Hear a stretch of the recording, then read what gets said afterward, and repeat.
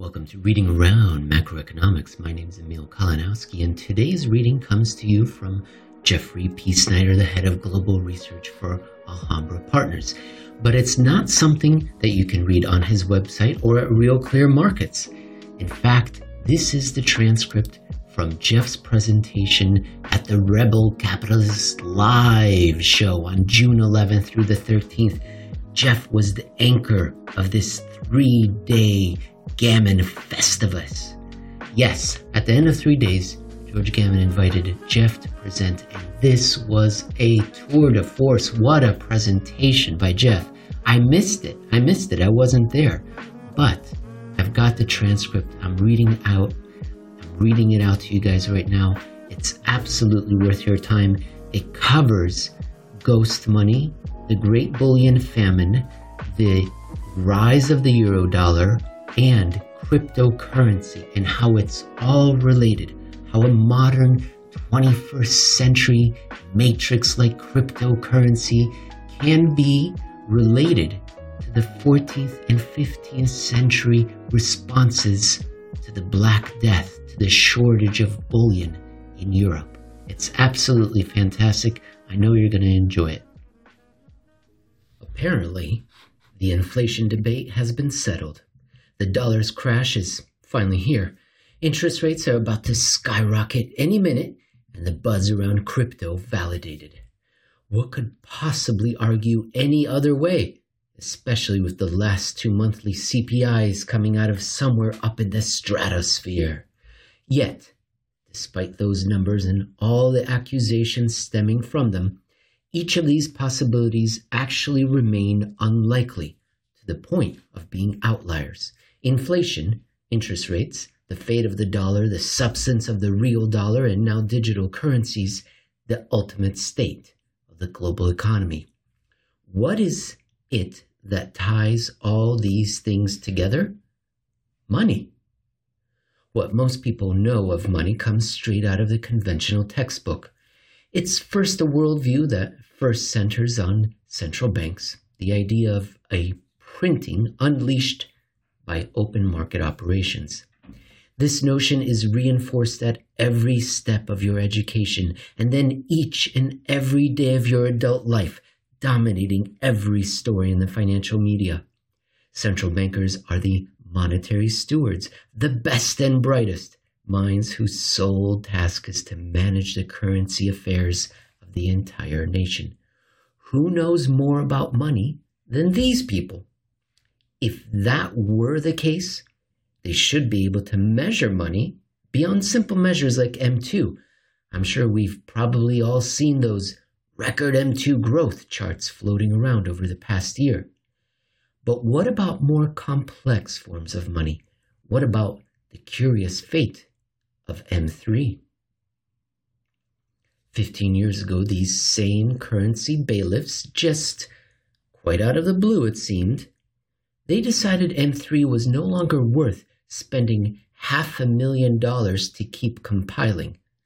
The broadest mainstream definition of money, the one which had supposedly contained all that vast stored up knowledge about how things work. Suddenly they were ditching that thing over a measly $500,000? Immediately cries of conspiracy. It was, after all, the middle 2000s with asset bubbles in full bloom, credit-fueled monstrosities plaguing multiple geographies all over the world. This was actually the first clue about the real money nature. This stuff was global. In this instance, however, the Federal Reserve was being honest, but in being honest, accidentally spilled the beans in public. Central banks have been hiding a huge secret. What was in M3 anyway? It starts out with M2, which is the broadest current form of depository money.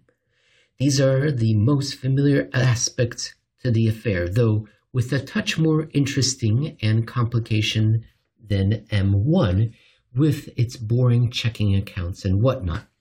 This is why, in the absence of M3, M2 still catches a fair amount of mainstream attention. It still feels like it's making sense. It's a comfortable, quaint idea when compared to what was in non-M2, M3, by contrast. Holy cow!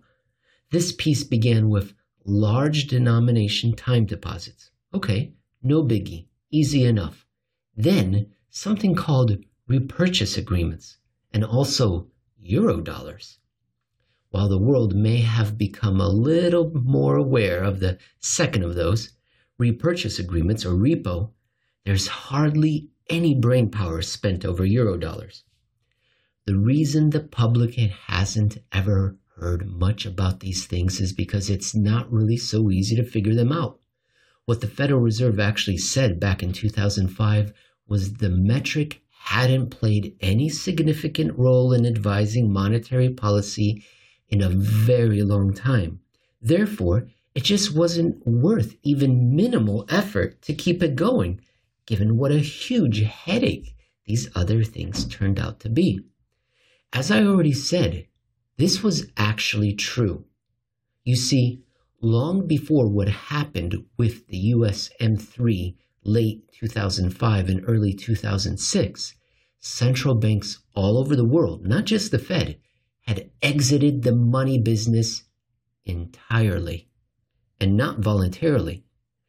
They were forced out by repo and Eurodollar components that in reality had only represented the entrance into an extremely complicated, sometimes outwardly impenetrable, hidden world of effective money. While this may seem like some crazy conspiracy theory, you need only review the history of it and just listen to the statements made by central bankers and monetary officials themselves.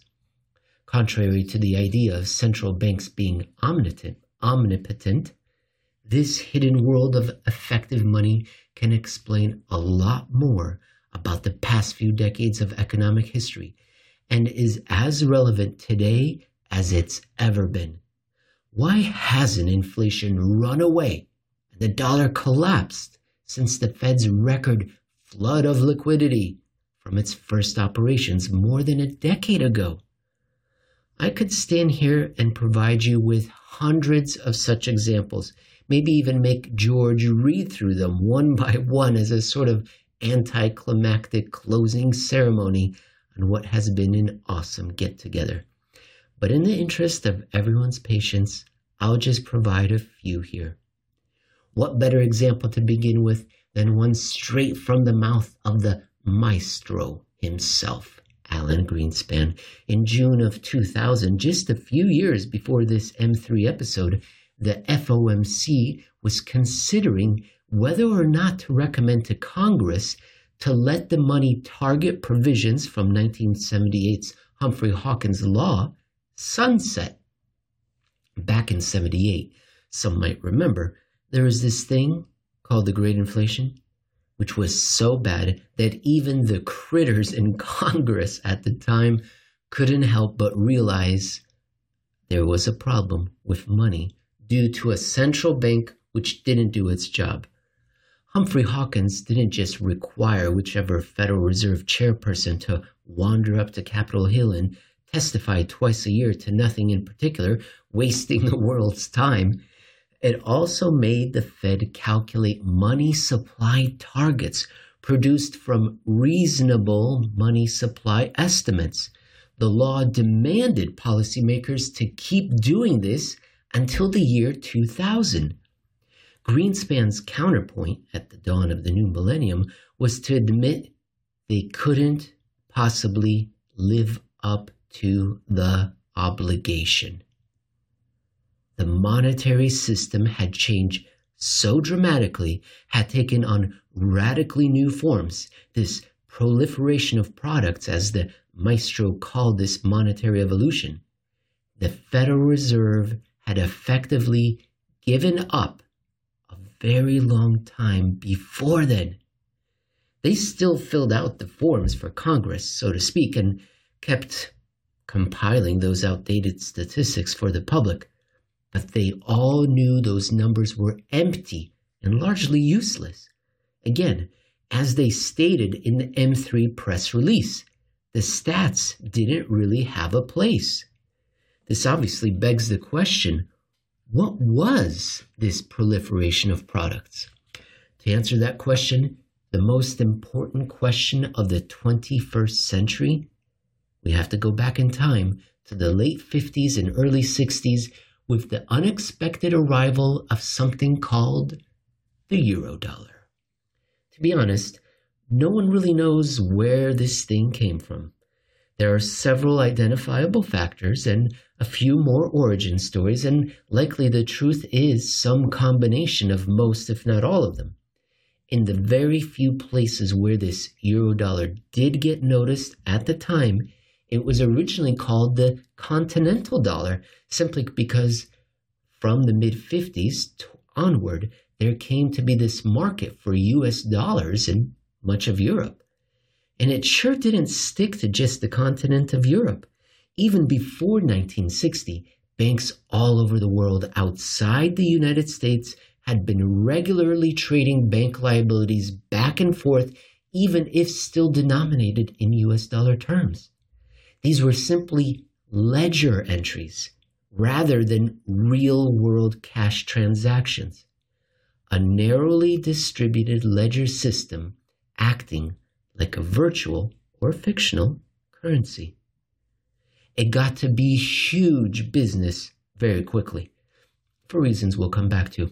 By 1963 and 1964, the Bank for International Settlements finally got motivated enough to take an official look, or try to. In requisitioning information from banks on their activities in this Eurodollar market, what its researchers found was a monetary system that didn't really behave in the same way as commonly understood at the time. The funny thing is, you can practically hear the Federal Reserve's 2005 press release announcing the end to USM3 echoing from the BIS's 1964 characterization of what was really the same influence.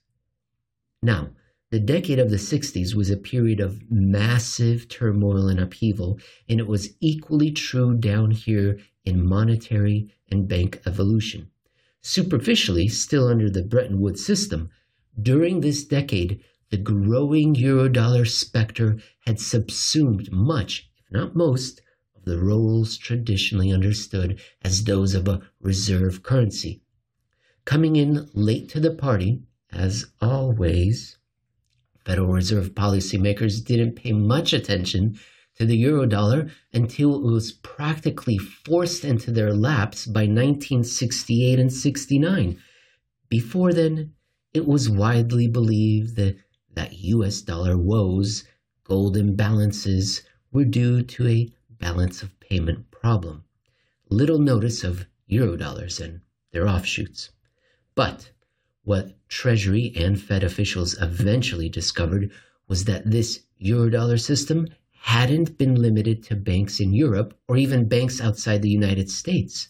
While the market for these ledger dollars was itself offshore and therefore had always been treated as something of a foreign or overseas issue unrelated to that balance of payments worldview, by 68 and 69, it came to be all too clear this was a mistake. In fact, as discussed by policymakers in April 1969, they had belatedly discovered how U.S. domestic banks were already heavy participants in this system. The text of that meeting described what had become an important source of financing for the whole world. Again, the roles of the reserve currency. In other parts of that discussion, the FOMC was astounded to learn American banks were transferring deposit liabilities to their often London-based subsidiaries or other offshore affiliates, and then borrowing in interbank loans back from the Eurodollar market as needed. A cross-border dollar flow in both directions, only with no actual dollars involved. Dollars of account. From then on, the Federal Reserve's records showed dozens of attempts, numerous discussions about how these eurodollars were absolutely impacting domestic monetary conditions. US banks were tapping in, along with much of the rest of the world. The eurodollar system had influenced economic affairs without regard to national boundaries. By the time President Nixon closed the gold window and officially ended the Bretton Woods regime in 1971, eurodollars had already taken over from it. Because the eurodollar market had come to be an important monetary source for the domestic economy and its banking system, the FOMC struggled to incorporate this fact into first its policy framework and then somehow into some reasonable guess of its size and the size of that source. Keeping in mind what the BIS had wrote a decade before, officials repeatedly discussed how this evolution had already, by the early 70s, obsoleted M1 at the very least, and that a proposed version of M2, which in those days ended up including some crude figures on eurodollars, even that would be quickly overtaken by even more changes. It was recommended repeatedly that someone get to work on a legit M3 or better. This was not, however, the same M3 that eventually was produced, but it does help explain why it was so easily discarded after only a couple of highly contentious decades, not debates. In 1984, at a conference sponsored by the Federal Reserve Bank of Boston, former Treasury Undersecretary of... Oh, Jay, let me start over. I haven't had any rum. I'm reading this very early. Forgive me, dear audience. In 1984, at a conference sponsored by the Federal Reserve Bank of Boston, former Treasury Undersecretary for Monetary Affairs Robert Russa relatively easily described a useful overview of this underlying nature to the offshore system. This money had, Russa relayed, taken the form of networks, of interbank relationships at whose end, as well as spilling over in its middle or from its beginning, new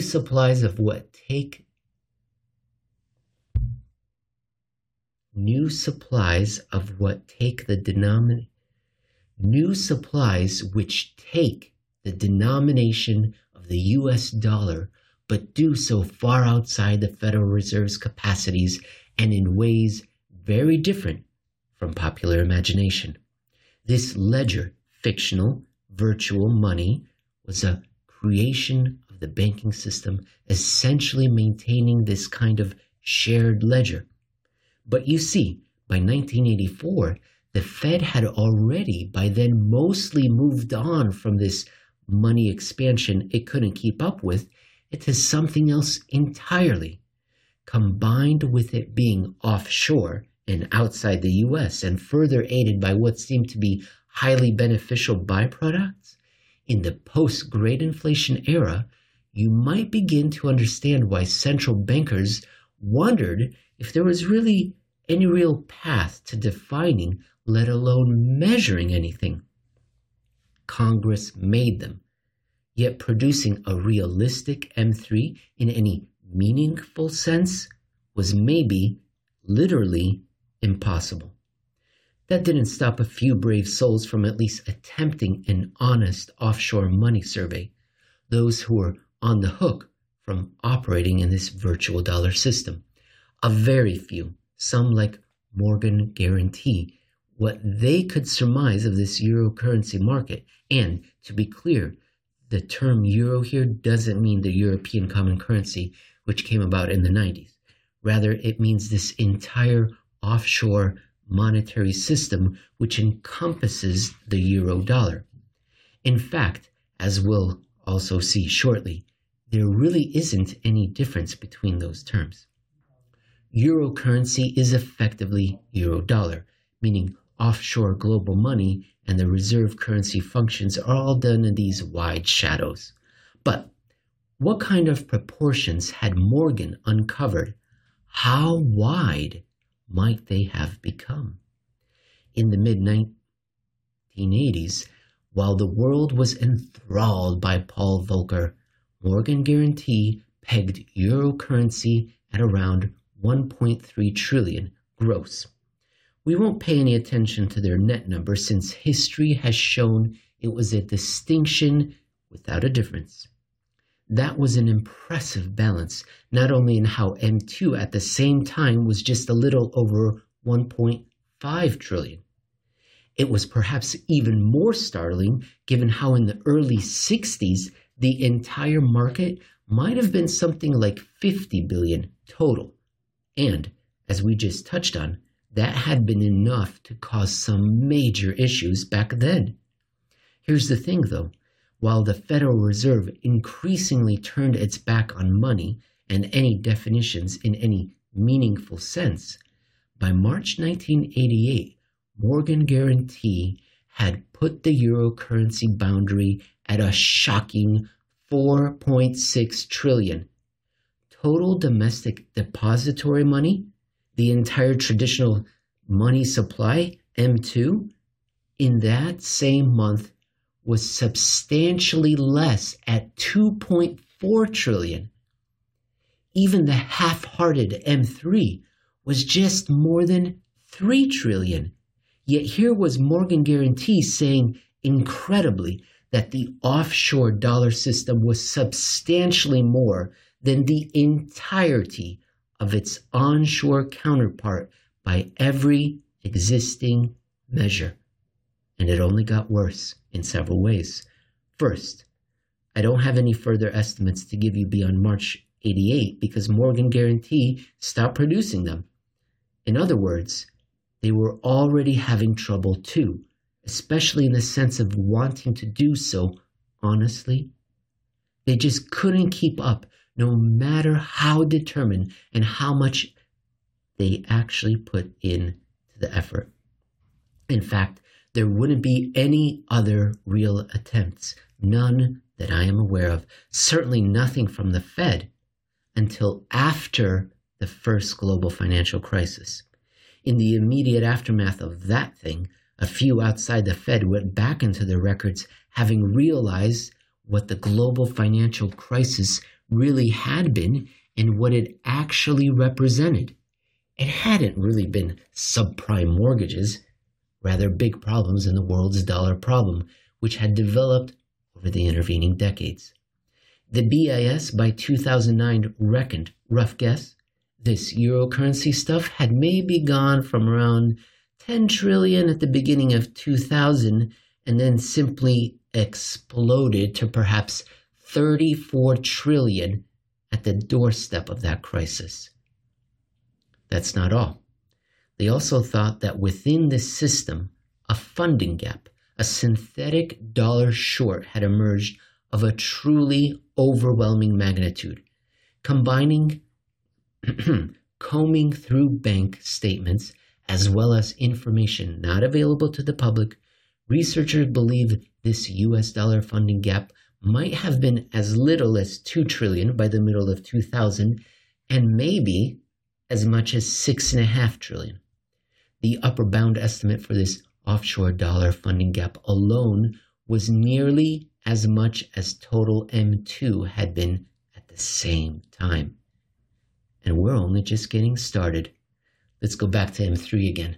While it obviously hadn't included much of the actual Eurodollar funding, it didn't capture that other part, repo, either. Surveying mostly what primary dealers were reporting, this left most of the repo market out of it. And it didn't have any way of measuring the complexities of collateral. How would anyone attempt to cram collateral factors into one of the M's?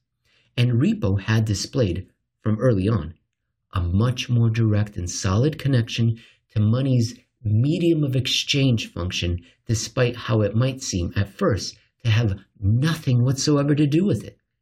Going back to the late 60s and early 70s, some economists at the time had noticed the tremendous growth of repo using that period, and also couldn't help but see that the way repo was being used was different from its earliest practices.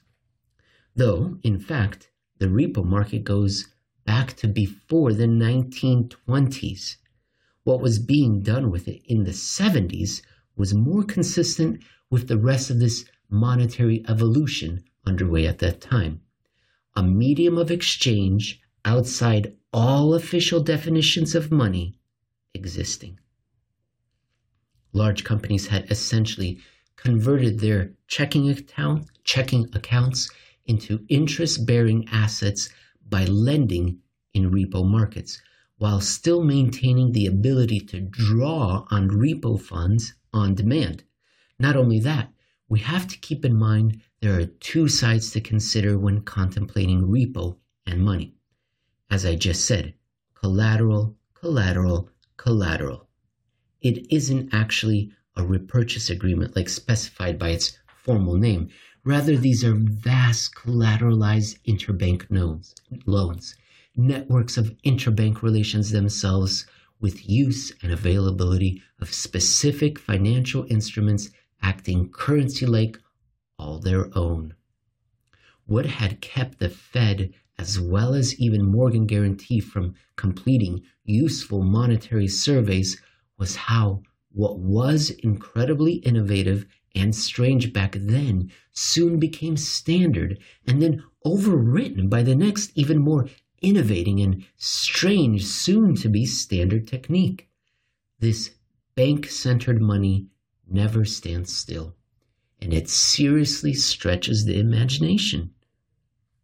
That best describes the collateral side of repo, where dealers in this segment of the shadow money system began to destroy all the boundaries any reasonable person might have otherwise attached to items like collateral.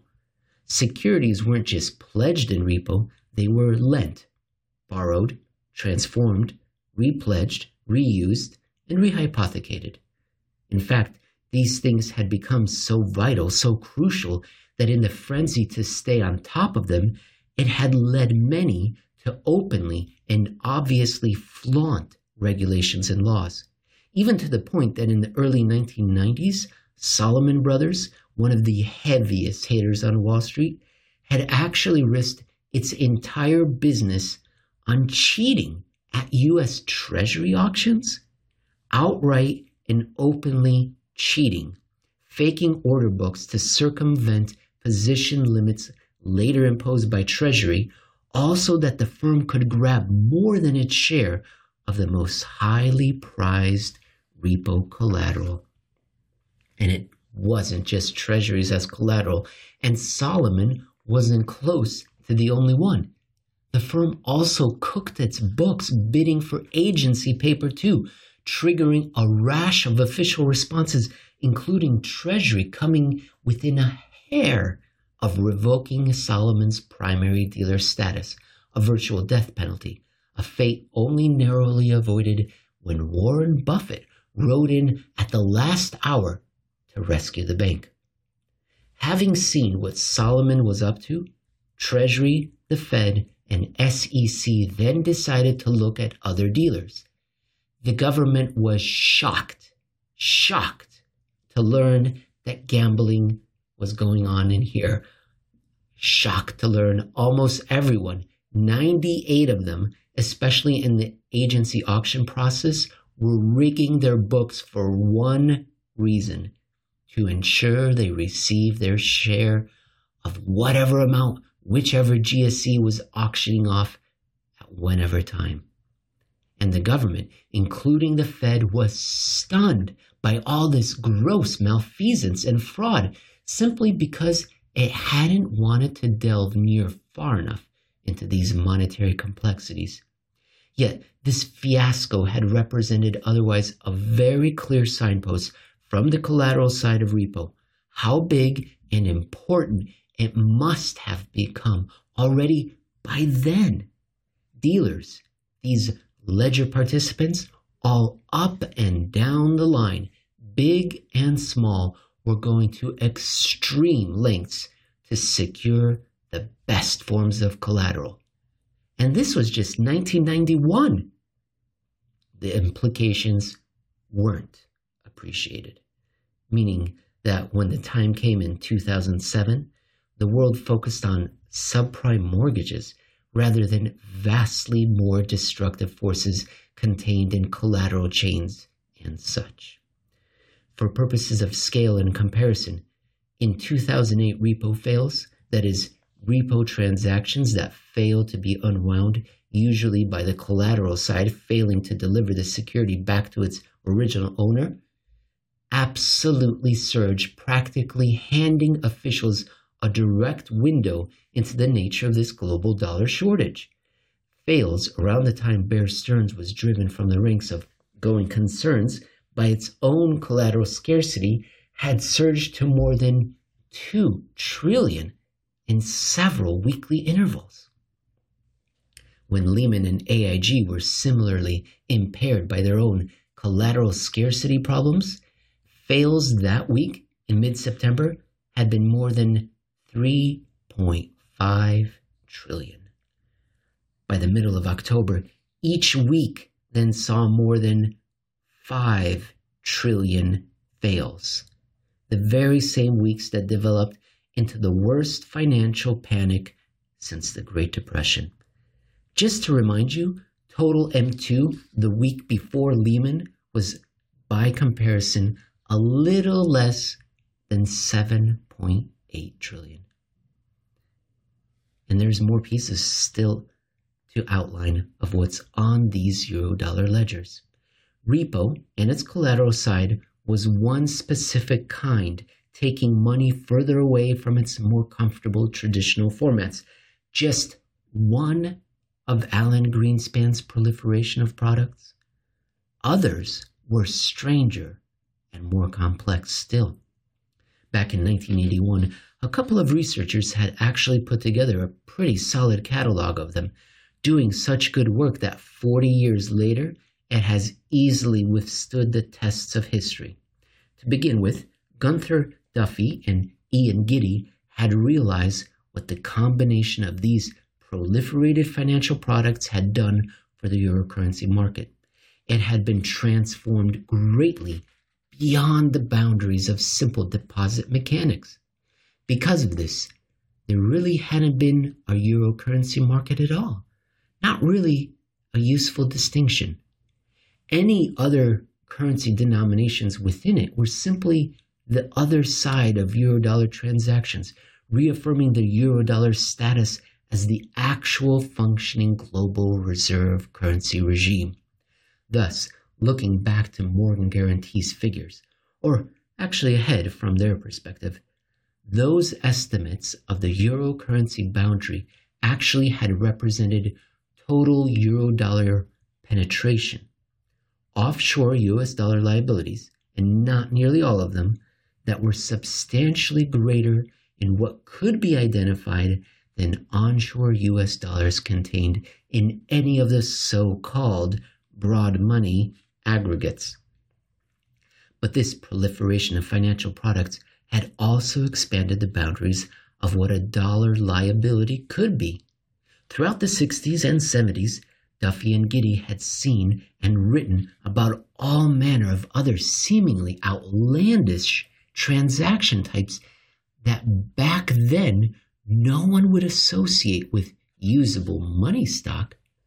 These are things like currency swaps and futures, forward instruments, Eurobonds, even a simple debt instrument, let alone their growing importance in the collateral properties of global US dollar repo, and so on.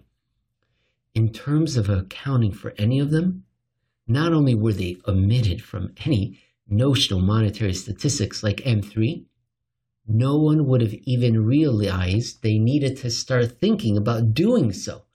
These things didn't really show up on individual bank balance sheet reports and statements either. A currency swap really could be used in a monetary capacity, but only its black box calculated market value might make its way onto a reporting of some kind. The gross notional value likely only ever recognized deep in the growing footnotes of bank statements. This was when derivative contracts like Eurodollar futures and interest rate swaps became standardized and traded openly on exchanges like the one in Chicago. Currency swaps followed the same way in short order. So, let's step back in the moment. Even in the early 90s, we had X amount of studied Eurodollar, Y of repo and collateral, and now Z of other products, some trillions more compared to the only few trillion in the official M's. And this was 30 years ago.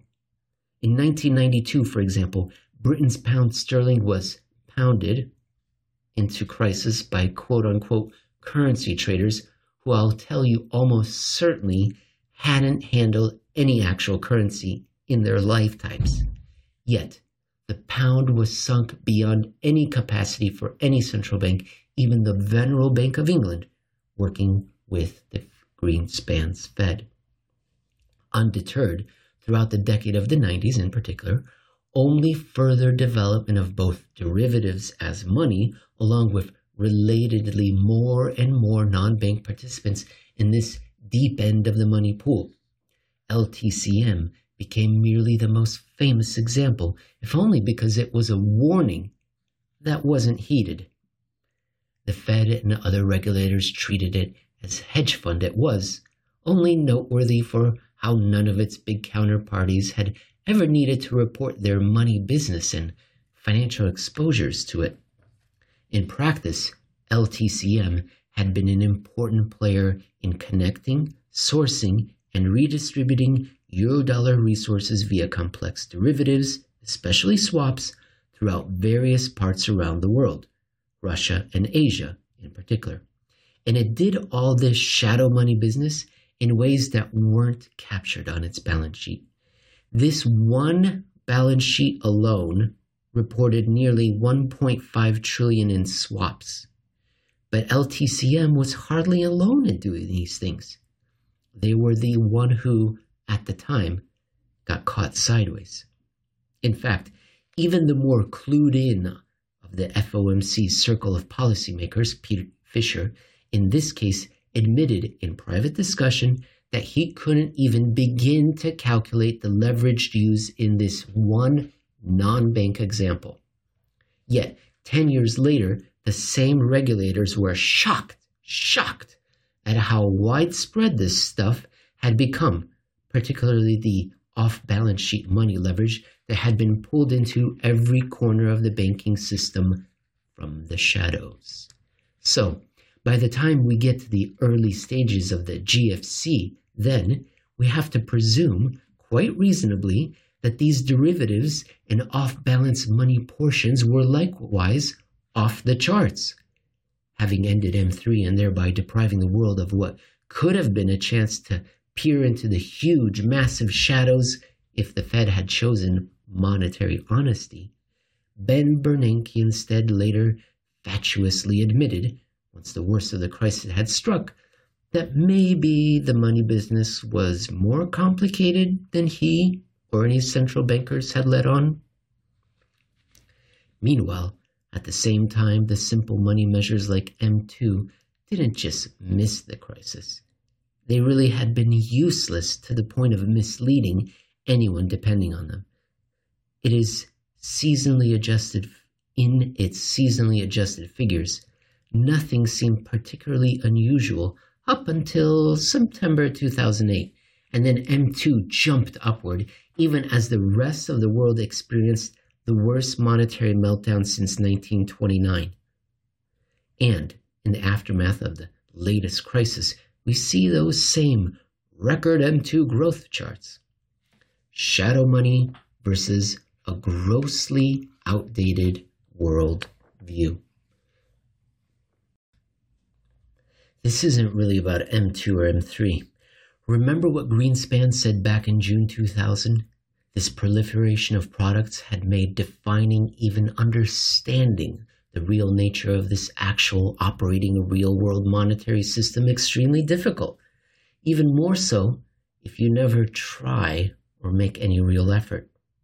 Having just reviewed what this proliferation of monetary products sort of looked like, and given some rough guesses about just how it compared to the visible domestic money perception, where did all this come from? We've defined the mechanics and some of their proportions to the best of our admittedly limited abilities. But why so much innovation, and why did it show all up when it did? It all goes back to Bretton Woods and its singular, eventual, fatal flaw. Quite understandably, in the immediate aftermath of the Great Depression, while still enduring the more destructive and deadly war, thinking ahead to the post-war monetary era and what that might look like, its chief architects, Harry Dexter White and John Maynard Keynes, realized they'd have to piece together some kind of hard money standard.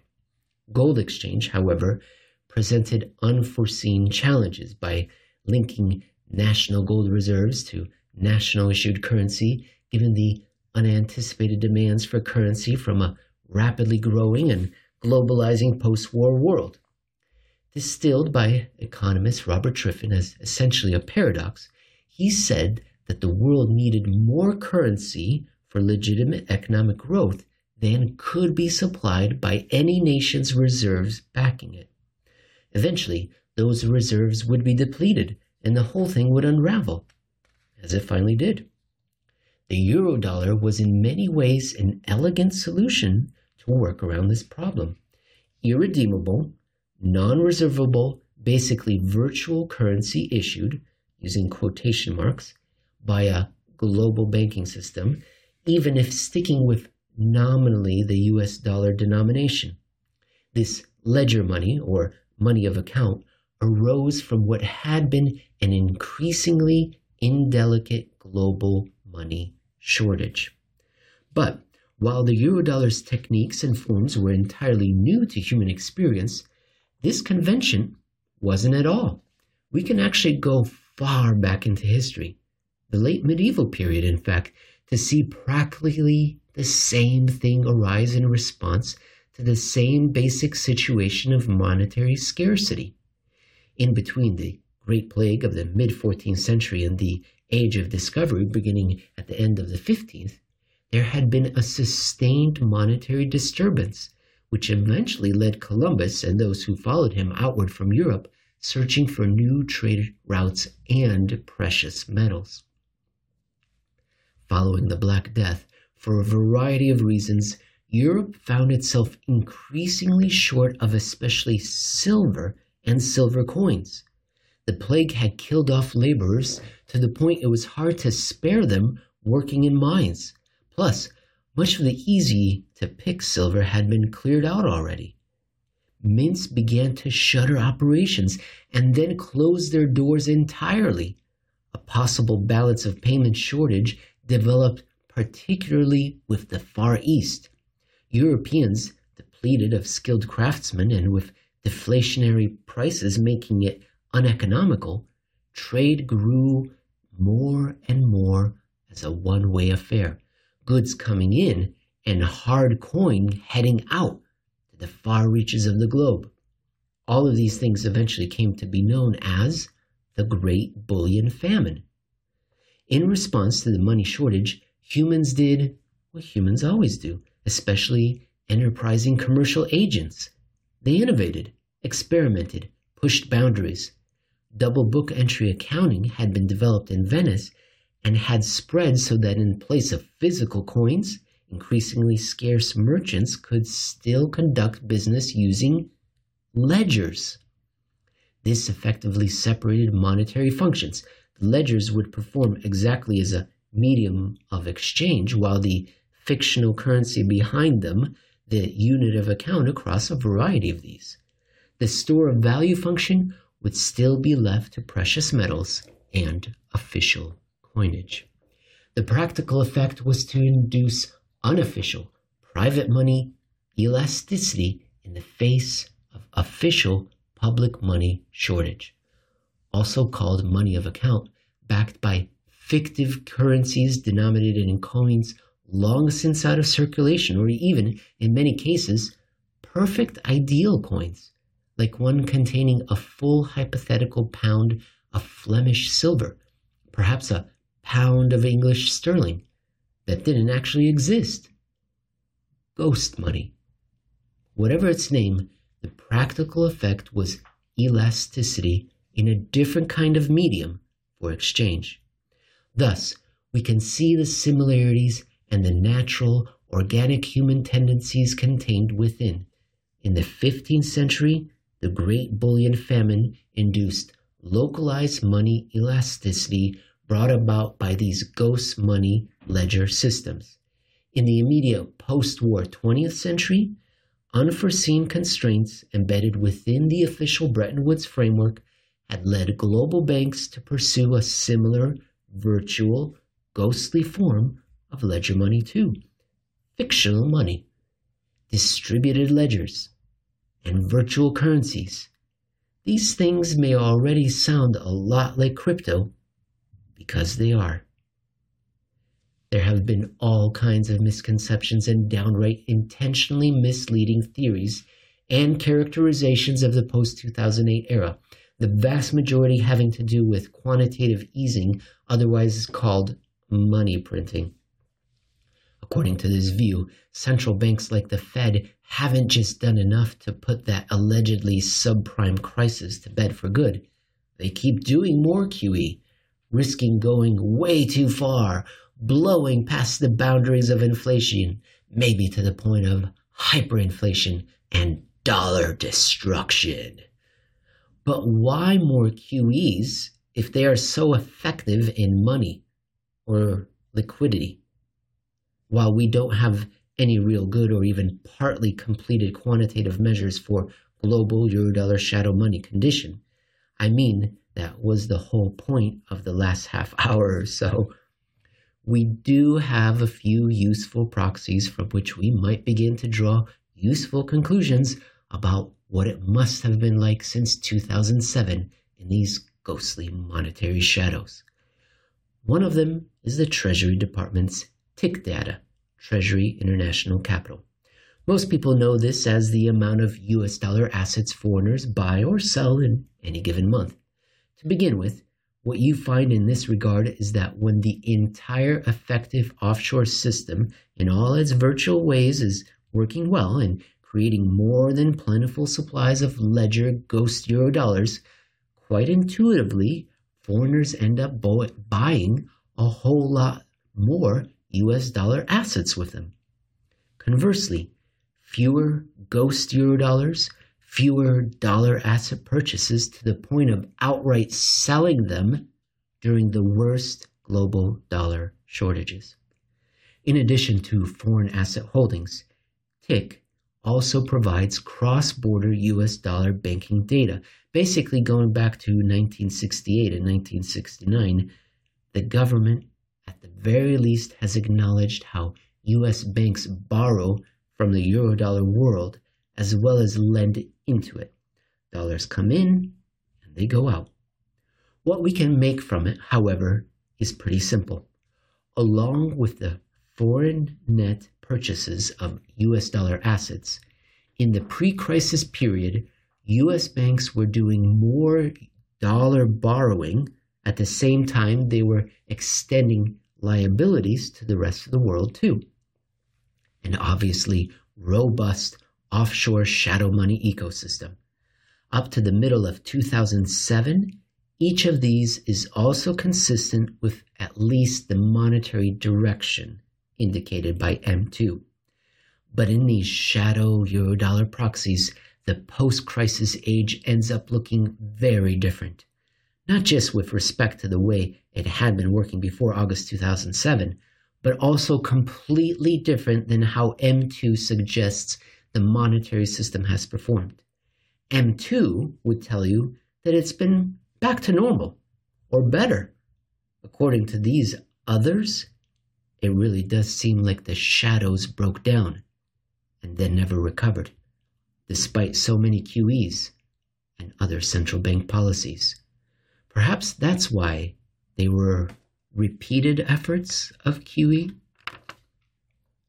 We can do this with other data too.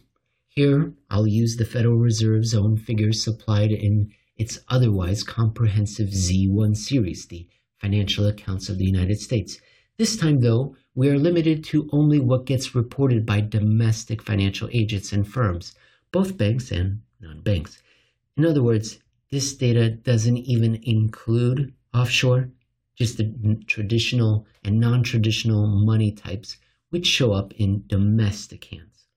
Here, I've included reported repo liabilities, like those drawn from federal funds, and then commercial paper, the kinds of shadow money that doesn't get anywhere near an M2 nor M3 if it had been kept up. And yet, even though it's only domestic reports, just like the tick data, we find the exact same pattern. Growth in the pre-crisis era, and then nothing post-crisis, no matter what the Fed did along the way. All of these indicating quite clearly how the 2008 event may not have been a temporary or one-off global virtual dollar problem. These findings are then perfectly consistent with market behavior, especially markets for U.S. Treasuries or Eurodollar futures, which have near continuously signaled the same as this other shadow data ever since 2007. Contrary to the textbooks, persistently low interest rates, like U.S. Treasury bond yields, are a definitive sign for tight money in any effective sense. This was Milton Friedman's interest rate fallacy, which still survives despite every bit of historical evidence refuting the mainstream idea given by central banks that low yields and rates are somehow stimulus. This hadn't been true during the Great Inflation, when rates skyrocketed as ghost Eurodollars became only too plentiful, and it hadn't been true on the other end during the deflationary 1930s, when rates behaved almost exactly in the same way they have over the last decade or so. It's perfectly understandable why most people are confused about all these things, including the actual state of the economy. For what the public knows, the Federal Reserve confronted a subprime mortgage crisis by printing trillions in new money, leading to a recovery, eventually even a booming economy. Certainly before COVID. Having no idea about shadow and offshore money, they see M2 going up by a lot. The Fed's balance sheet explode upward, GDP goes higher, so you can forgive them for being constantly more concerned about inflation, even though they have no idea why it fails to show up apart from a few relatively small, short bursts here or there. The actual situation is very different. On the contrary, the global reserve Eurodollar broke down all the way back in 2007. This completely changed the economy's potential, while it did, and has remained a persistent and severe drag suppressing economic trends all over the world, the US included. The Fed never printed money. All it really does is continuously react to these problems they have no hope of actually fixing, with only more bank reserves that have little useful place on the shadow Eurodollar ledgers. Notice that's the one thing we haven't even mentioned after more than half an hour of talking about money. Bank reserves. What the Federal Reserve does. It's everything else which matters. Because of that, for a whole range of data proxies to market performance and behavior, even economic circumstances and GDP measures, everything, all of it, uniformly identifies tight money for all this time, regardless of the traditional money statistics or any central bank's balance sheet.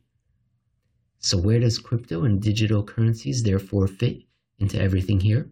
Well, if money shortages throughout history have led to the appearance and sustaining of ledger or ghost money forms, those like during the bullion famine of the 14th and 15th century, and then the Eurodollar itself because of Triffin's paradox, would we be shocked if the same thing has happened in the wake of the last almost 14 years of what has been an actual Eurodollar famine?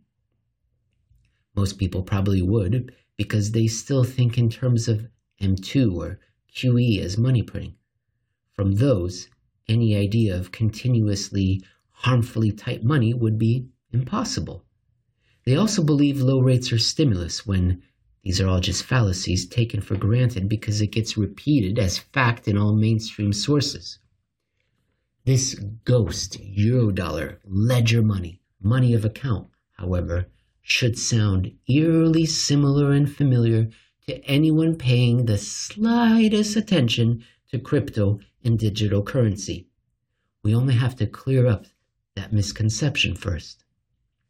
The public in general has been piling into crypto and digital, now twice, because it has been led to their understandable ignorance of all these things to the exactly wrong interpretations, thinking the Fed is printing too much money, destroying the dollar, and about to unleash ungodly inflation, first in 2017, and now again, starting last October. A crypto price bubble has been built upon the notion that digital assets will soon be a required store of value to weather the inflation gale that never shows up.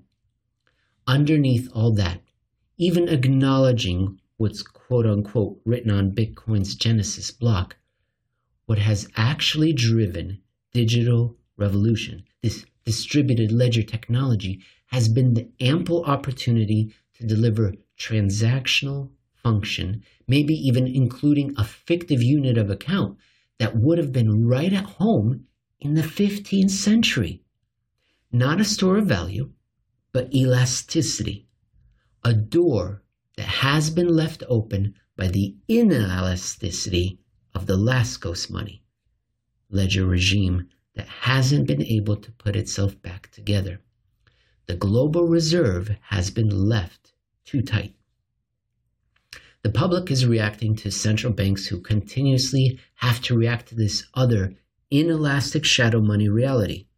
And that's where the longer run value lies, and what's keeping up innovation and movement in digital currencies, no matter how many obstacles have been thrown in its way, and will continue to be.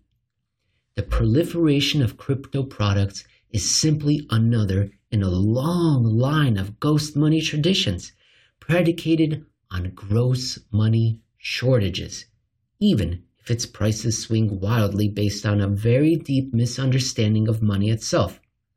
Ironically, the very same one causing central bankers to likewise swing wildly. What to make of inflationary possibilities? What to make of growth potential? Where does digital money really fit into all these things? Ultimately, these are all tied to money, actual money, as it is not as how it has. Ultimately, these are all tied to money, actual money as it is, not as how it's written in incomplete and outdated textbooks.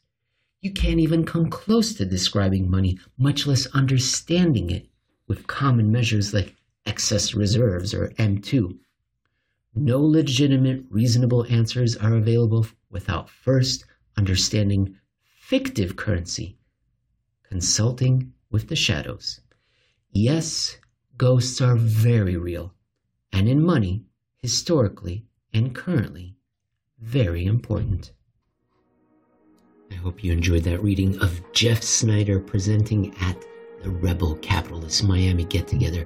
The next Rebel Capitalist get-together is happening in Houston, Texas. It's going to be taking place on the 7th, 8th, and 9th of January.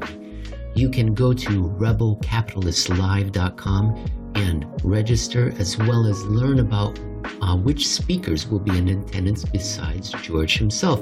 And they are Dr. Ron Paul will be there, G. Edward Griffin, Robert Kiyosaki, Chris Cole, Ken McElroy, Lynn Alden, Jason Hartman, Joseph Wang, Lynette Zhang, Simon Karen, Mark Moss. Those are just the guys that are, and ladies, that are announced right now. There's a big section here that says, to be announced. Woo! Anyways, you can learn all about George and his social media platforms at George jeffyammon.com. He's on YouTube, he's on Twitter, he's on Instagram, he's on Facebook. He's doing important work, and I encourage you to check him out. Jeff Snider, you can find more of his writings at Alhambra Investments and on the YouTube show that he does with me weekly called Making Sense. I hope you have a good rest of your day. See you again soon.